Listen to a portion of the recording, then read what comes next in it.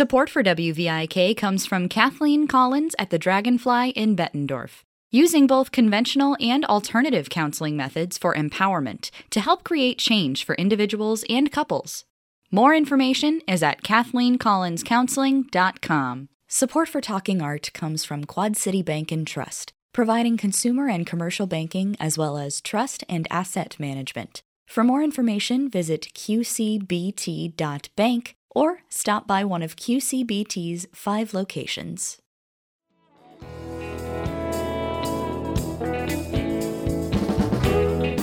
This is Carolyn Martin, and I'm talking art today with Courtney Lyon, Artistic Director of Ballet Quad Cities, about the April 22nd performance of The Rite of Spring, Bolero, and more. Welcome, Courtney. Hello. Thank you so much for having me. Well, of course, and what a timely performance of Rite of Spring, because spring is finally here. Finally, yes, it is. And The Rite of Spring is one of the 20th century's most influential works. And Absolutely. And it was originally conceived both as an orchestral piece and as a ballet. The music was composed by the Russian composer Igor Stravinsky, but who was the original choreographer? The original choreographer was Nijinsky, and he was fairly young. He and Stravinsky actually were both fairly young and not really all that well established in their careers. They had just been working for a number of years for the Ballet Russe. Sergei Diaghilev recognized a talent in both of them, in both of the young artists, and brought them together to create these productions, namely The Rite of Spring. Mm-hmm. And it was originally performed back in 1913. 1913, While they were Russian, it was performed initially at the Paris Opera and created quite a stir. Correct. Yes, it's a fun ballet folklore. I assume it's the same way in the music world, to know that when the curtain came up and there was the premiere of this brand new ballet and this brand new music, that it caused near riots in the audience, and that the audience was so loud in response to what they saw that the musicians couldn't hear the dancers couldn't hear the music. And so the folklore is that the choreographer went up onto stage to shout out the counts to the dancers, which that would be a whole nother thing, because if you're familiar with that music, those counts are all over the place. The meters change. I mean, it's like really dense, difficult music. So I don't know how he was really able to communicate with his dancers to keep those dancers going. Apparently some things were thrown, and people just thought it was like the most provocative or shocking thing they had seen. Uh-huh. Yeah, very avant-garde. Yes. And it sounds like both the music, which has some dissonance in it, but there was also something very unique about the choreography, or just new. It was a very modern work. It was quite a departure from the 19th century style. Absolutely. Yes. So the dancers, it was a huge group of dancers all dressed about the same. They were in tunics that came down to their shins, so it covered their whole body, kind of like lumpy tunics, and they had wigs on, long dark braids, and you really couldn't tell one dancer from another, and their body postures were nothing that you would think of for ballet. So this was the Ballet Russe performing, so they're known for their La Sylphide and Les Sylphides and all these beautiful works. And so these were dancers that were barefooted, their feet were turned inward, so their toes were almost touching, their knees were bent, so their knees were kind of bumping into each other, their head was kind of lolled off to the side, maybe even like they were formless dolls, and then these human figures on stage were responding to the percussion that they were hearing, the which symbolizes so much, like uprest and uprising, and like the earth thawing after winter, and the renewal of spring, and harkens back to pagan rituals and Russian folk music, rhythms, and so it's a very, very bizarre to expect to maybe see a white tutu and some ladies on point shoes, and then seeing that. Right. It's hard to go back and think about what audiences would have expected back in 1913, and this was right before World War II broke out. So things were changing very rapidly, and it was a very tumultuous time. Let's talk about the structure of the Rite of Spring a little bit. There are 2 distinct parts to this ballet. The first one is Adoration of the Earth. which I think celebrates more of the creative power of spring. Is that how you interpret it? Yes, that's how I interpret it. Reading back on the original, of course, whenever I personally create something, I read back on the original, and I really try to learn about the structure of the music before I begin choreography and original productions and all of that. And a lot of the themes of the music and the dance in the original had to do with traditions. So calling back to ancestors, like a very tribal feeling, people who came before in traditions that happen every spring, as a culture, as these Russian pagan cultures, have dances or traditions that they do. So there was a lot of like circling on stage, women like going in circles, very repetitive movement, very grounded, very like to the earth. So there's a lot of stomping and shuffling. So nothing that you would think of for, like a pointed foot in a point shoe, but like feet like on the earth, on the ground, like being really connected to the earth. Yeah, so unusual for that era. And then it moves on to the second part, which is called the sacrifice. Yeah, so one dancer has been chosen to be the sacrifice, which is a tradition of this pagan ritual that one, sometimes it's a maiden, sometimes it's, when I read it's a virgin, will need to die for the goodness of the quality of the crops and the goodness of the tribe to continue and to please the ancestors. But there's something also so unique about that. The idea of a sacrificial victim is so hard. But in this case, the way that person dies, they dance themselves to death. Yeah. Which is just incredible, really, for a ballet. Yeah. I think of it as like a self-sacrifice, like knowing that you might have to sacrifice something personally for the good of, humanity or the good of the population, which is difficult, I think, to think about in this day and age, doing something like that. Right. Well, what I'm so fascinated with is that you choreographed this work. Actually, both of the pieces that are being performed, the Rite of Spring and Bolero, which we'll talk about in a second. How did you go about doing that? Where do you even start when you're considering the prospect of unique individual choreography, something new? The music was brought to me in terms of Orchestra Iowa had a desire to have 3 of Stravinsky's pieces choreographed. So their plan was to have the Firebird, Petrushka, and the Rite of Spring. So that trilogy, I guess, they all happened. They were all written, right in a row, 1911 and 1913. I might be off by a year. But their goal was to have those 3 things played and performed back in 2014, 2015, 2016. And I was the artistic director. And so it was brought to me, is this something you're interested in doing? And of course, oh my gosh, I would love to put together a production of the Rite of Spring. But also in my head is that like, okay, how the heck are you going to pull this off? Because it's known as being one of the most challenging pieces of music and one of the most groundbreaking 20th century. It changed modern music. It changed dance, the landscape of dance. So it's like, okay, how am I going to take that on? Like, where do I even start? So I start the way I always do when I'm getting ready to choreograph something new, is I do a tremendous amount of research into the time period when the original composition was made and the original dance. Not that I will necessarily watch the dance itself. Sometimes I will. Sometimes I've had previous exposure, but I don't want to mimic anything. I want to really understand why it was created and then understand why that body of work has become a classic. Like, what is it? What about it is universal that I can see through my own lens? In 2014, what about a pagan ritual and sacrificing a woman for the betterment? How can I tie that into anything that modern audiences will relate to? So that's how I start. And I mean, I'm not going to lie, I was very intimidated by taking that project on, but I was so motivated and hungry. And because it sounds dramatic to say failure is not an option, but knowing that I had the guide of the strong composer having Stravinsky's music guide me through it, I trusted if I followed his plan that I would come up with a successful product in the end, if I really trusted his music.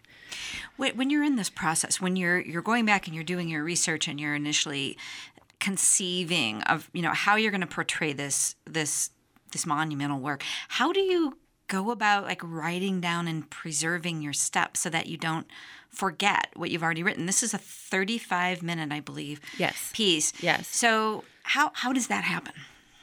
Well, when I'm preparing for the process, this might be unusual for other choreographers. This is just the way I work. I don't prepare steps ahead of time. I get a feeling of the essence, perhaps, of the emotion or the essence of the narrative, or it's like I want to whittle down the biggest thought to like the smallest thought. So, for example, let's say Romeo and Juliet, you can think love, you can think despair, so I like whittle it down to like its smallest so that I can not get overwhelmed, so I can have like one product. So I keep that in my head, and then I go into the studio with the dancers and I ask them to start creating shapes for me. So I'll say, let's start moving with the elbow, and let's do this, and let's move this way. And I'll use my words. And every once in a while I will move through it, but I really want to watch the dancer and see if their movement is giving me the effect I'm after. So I don't need to act anything. We don't use our voices at all when we dance. But so I want to make sure everything that person's body does is contributing to the idea of love or despair or fear. And then, so that's how I create the movement. Then that movement is really difficult. I can't just write down that movement necessarily. Sometimes I can write down like the score, like the structure of the score, like, oh, this is an ABA, I'm going to repeat this idea. Or I already know in my head, this music sounds like this is when I'll have a new group of dancers enter. Like I'll understand the structure. I'm not going to go in blind to a structure of music, but I don't exactly know what it's going to look like until we are in the moment. So I'm with the dancers and myself in a studio, and we are creating in the moment. Then when it's time to pass it on to the next group of dancers, for example, this was first performed in 2014. It's not been performed since, and we are restaging. I am restaging it to go on the stage at the Adler this year.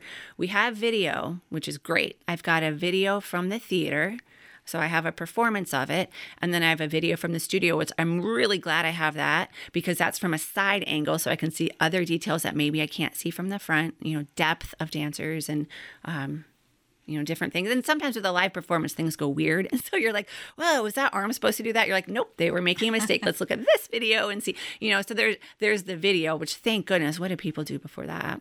But then it's also, dance is really also a tradition that's passed down from teacher to student or choreographer to dancer. And then a dancer who's performed it will pass it on to someone else. I mean, that's really for the past several centuries, that's how dance gets passed down. And really that's how folk dance was passed down, Greek folk dancing and, Ukrainian dancing. And always, that's how dance is passed down, like a community. Yes, which is just like the oral tradition, with oral storytelling. Yeah. Same thing. But in your case, you're passing down movement. Yeah, so it's like a movement vocabulary. Exactly. Absolutely. It's a vocabulary. So I do have one of the original dancers of Rite of Spring, Emily Kate Long, is now the associate or the artistic associate for the ballet company for Ballet Quad Cities. So I still have her on staff. And so to have her present is so cool because she can help the dancers understand what it feels like to be in it. Where I see it from the outside, she can say to them, okay, on this part, you do have to get really low and you have to look out of the corner of your eye and watch for this guy to pass so you don't get, bonked in the head. Or, there's like little secrets that just help when you're putting something so meaty together, because this is a very physical, very meaty, very dense, aggressive piece of choreography. So it helps to have someone on the dancer's side, like be able to step in and be like, hey, move your finger a little bit or it's going to get stepped on in the next 8 counts or, something like that. Yeah. Well, that makes more sense now that you're talking about it. But, and certainly video has been transformative, I'm sure, for the type of work you're in, but they didn't have that in 1913 when Rite of Spring was initially performed, and I read that the original choreography was subsequently lost. Yes. It wasn't until the 1980s, I believe, that the Joffrey Ballet somehow reconstituted through maybe letters or notes or maybe a photograph, maybe photographs. I'm not sure. There is a language for dance called Laba notation. It's not commonly used anymore, but it is still studied because it's part of the dance history. It looks like a musical scale. A musical scale goes horizontally. The Laba notation dance scale goes vertically, and there's a series of shapes on that graph that tells a dancer where to place her foot, with what energy quality, at what level, at what speed. It's very intricate. It's very difficult to really capture movement. Right. Very difficult. Yeah. Well, it's fascinating. And after Rite of Spring, you're also performing on April 22nd, Bolero, which was written, the music was written by the French composer Maurice Ravel. Yeah. And how does this piece, this ballet that you're performing, how does it differ stylistically from the Rite of Spring? The Rite of Spring is a piece that when I created it, I knew it would be on a large stage. So it's on the Adler Theater stage. It's a full cast of dancers. So I believe there's 11 or 13 dancers. There's a large amount of dancers that I'm moving across a large stage, full effects. I mean, the lighting for this is out of this world. It puts you just someplace else in time. You're underwater, you're in a forest, and then you're like in a sacrificial stone castle. I mean, it's like so cool. It's like the stagecraft for this is like out of this world. It's so gorgeous. I brought some photos. Too bad your listeners can't see the photos that we're looking at right now. But then the interesting thing about Bolero is it's like 100% different from that. Bolero I choreographed in 2015, and it was originally intended to be just a small piece that I created on the side for a fundraiser, for a Ballet Quad Cities fundraiser. And I knew the space it would be in, which was not a small room, but not a stage, not a theater at all, in a room for an event where you would have an event. There was a piano, there was carpet, there was a ceiling that wasn't that tall. And I knew the dance would be viewed from all sides from the people in attendance at the fundraiser. So I thought to myself, okay, I don't have the benefit of having a stage to elevate the dancers so everyone can see them. So I need to figure out a way to get the dancers to kind of stack up on each other and kind of get high in space. So everyone standing around at, normal human level will be able to see the dance and not have, other people's heads blocking their view. So that was my challenge. And I was kind of just playing around with some of the chairs we had in the lobby of the ballet studio to see if I could get the effect I was trying to get of dancers being on top of each other, kind of stacked up vertically instead of horizontally as you would see on a stage. And that's how the piece started and ended. And the strange thing is those dancers never leave those chairs. So I have 4 chairs touching and I have 5 dancers. 0 lighting is needed for this piece to be effective.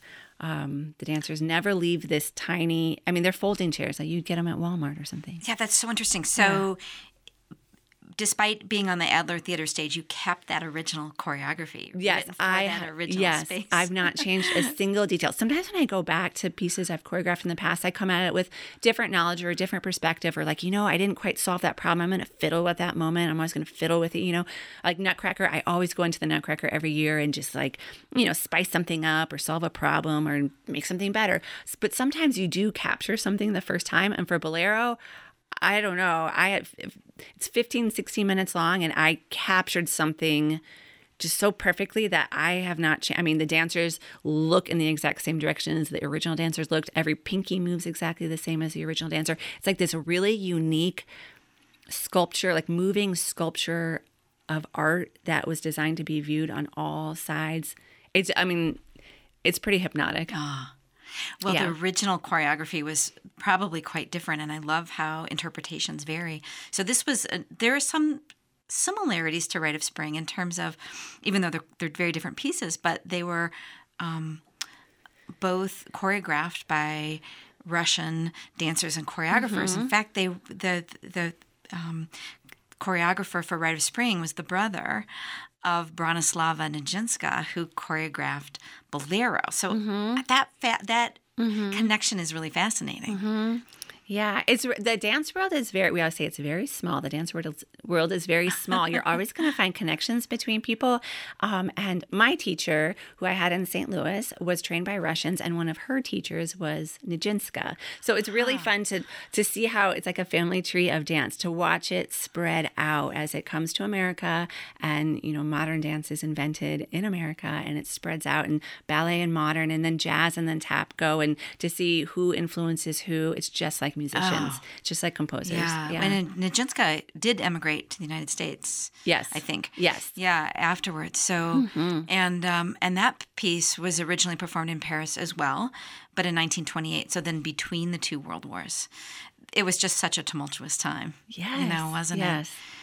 Well, I'm so interested in your background. We're very thankful that you're here in the Quad Cities. Where did you do your earlier training? Where did you study? I studied in St. Louis. I studied at the Ballet Conservatory of St. Louis with Courtney Lyon, and she was the most important person in my upbringing in terms of dance, that really offered structure and an understanding of the development of the art form and an appreciation, really, and like integrity for the art form. So it's not a school where you compete by any means, where you compete for a trophy or you do that. I mean, we were really studying the art form of ballet, and it imprinted on my soul. And I knew from the various early age that it's what I wanted to do for my entire life's career before I even understood that you could do it, for a job.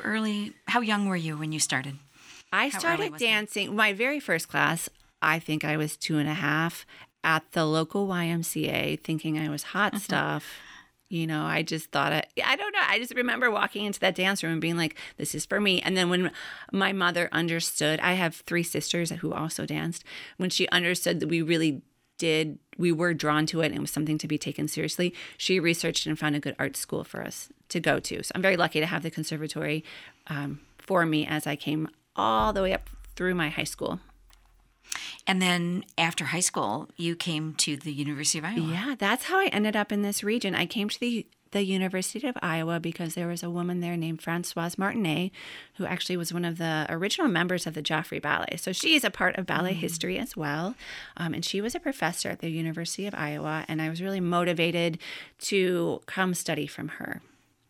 And then unfortunately, she retired about halfway through my undergraduate degree. And then I got exposure to other really influential people in the dance world who I then trained from. Yeah. Yeah. Well, and then when did you join Ballet Quad Cities? I joined Ballet Quad Cities in 2000. And when I came, to me, it's kind of a fun story because I knew the director because she was getting her master's at Iowa when I was getting my undergraduate degree at the University of Iowa, Johanna Jalkeln.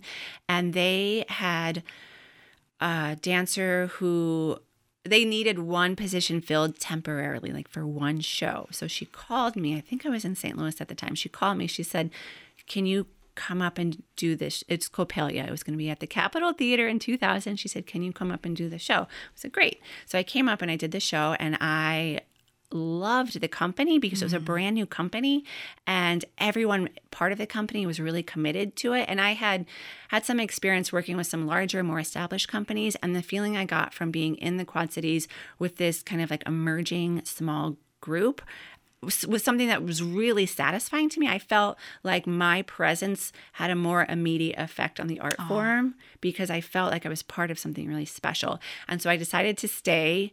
Luckily, I was offered a full contract for the next season, and I stayed, and I think I danced for 7 more full seasons until I felt like my time as a performer, not that it wasn't enough for me, but I just felt like there were other things in the art form I wanted to explore. So is that when you transitioned to choreography? Yes. Jody Cook, who is the founding director and the CEO, talked to me when I told her, I said, I think I'm done performing. And she said, are you sure? I really want to make sure you're sure before you walk away from this, because once you're out, it's hard to get back in. It's just really tough physically. And I said, no, I'm pretty sure, but I didn't want to go anywhere. And so she started giving me little opportunities to have hands-on experience more on the administrative side and more in the office, or she'd give me little projects to choreograph or, and up until that point, I hadn't choreographed and I hadn't taught. I had many, many classes in them, many workshops, but I wanted my focus was on performing. So when I, got my head out of the clouds and thought, oh no, I better figure out how to do this. And I told her, I said, I don't know if I have what it takes to be a choreographer. I don't know. I'll do my best, but you may want to keep looking for someone else. And she loves that story, and she still laughs about it. That to this day, I can't imagine doing anything else but choreograph.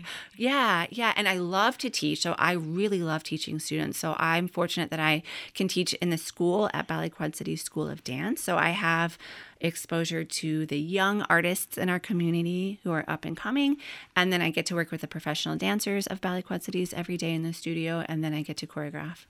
Well, we are so lucky to have you here. Thank you. Yeah. Courtney Lyon, thank you for talking today. Thank you. Mm-hmm.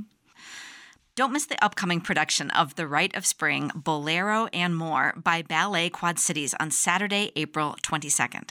Performances will be held at both 2:30 and at 7:30 p.m. at the Adler Theater in Davenport. For more information, visit balletquadcities.com.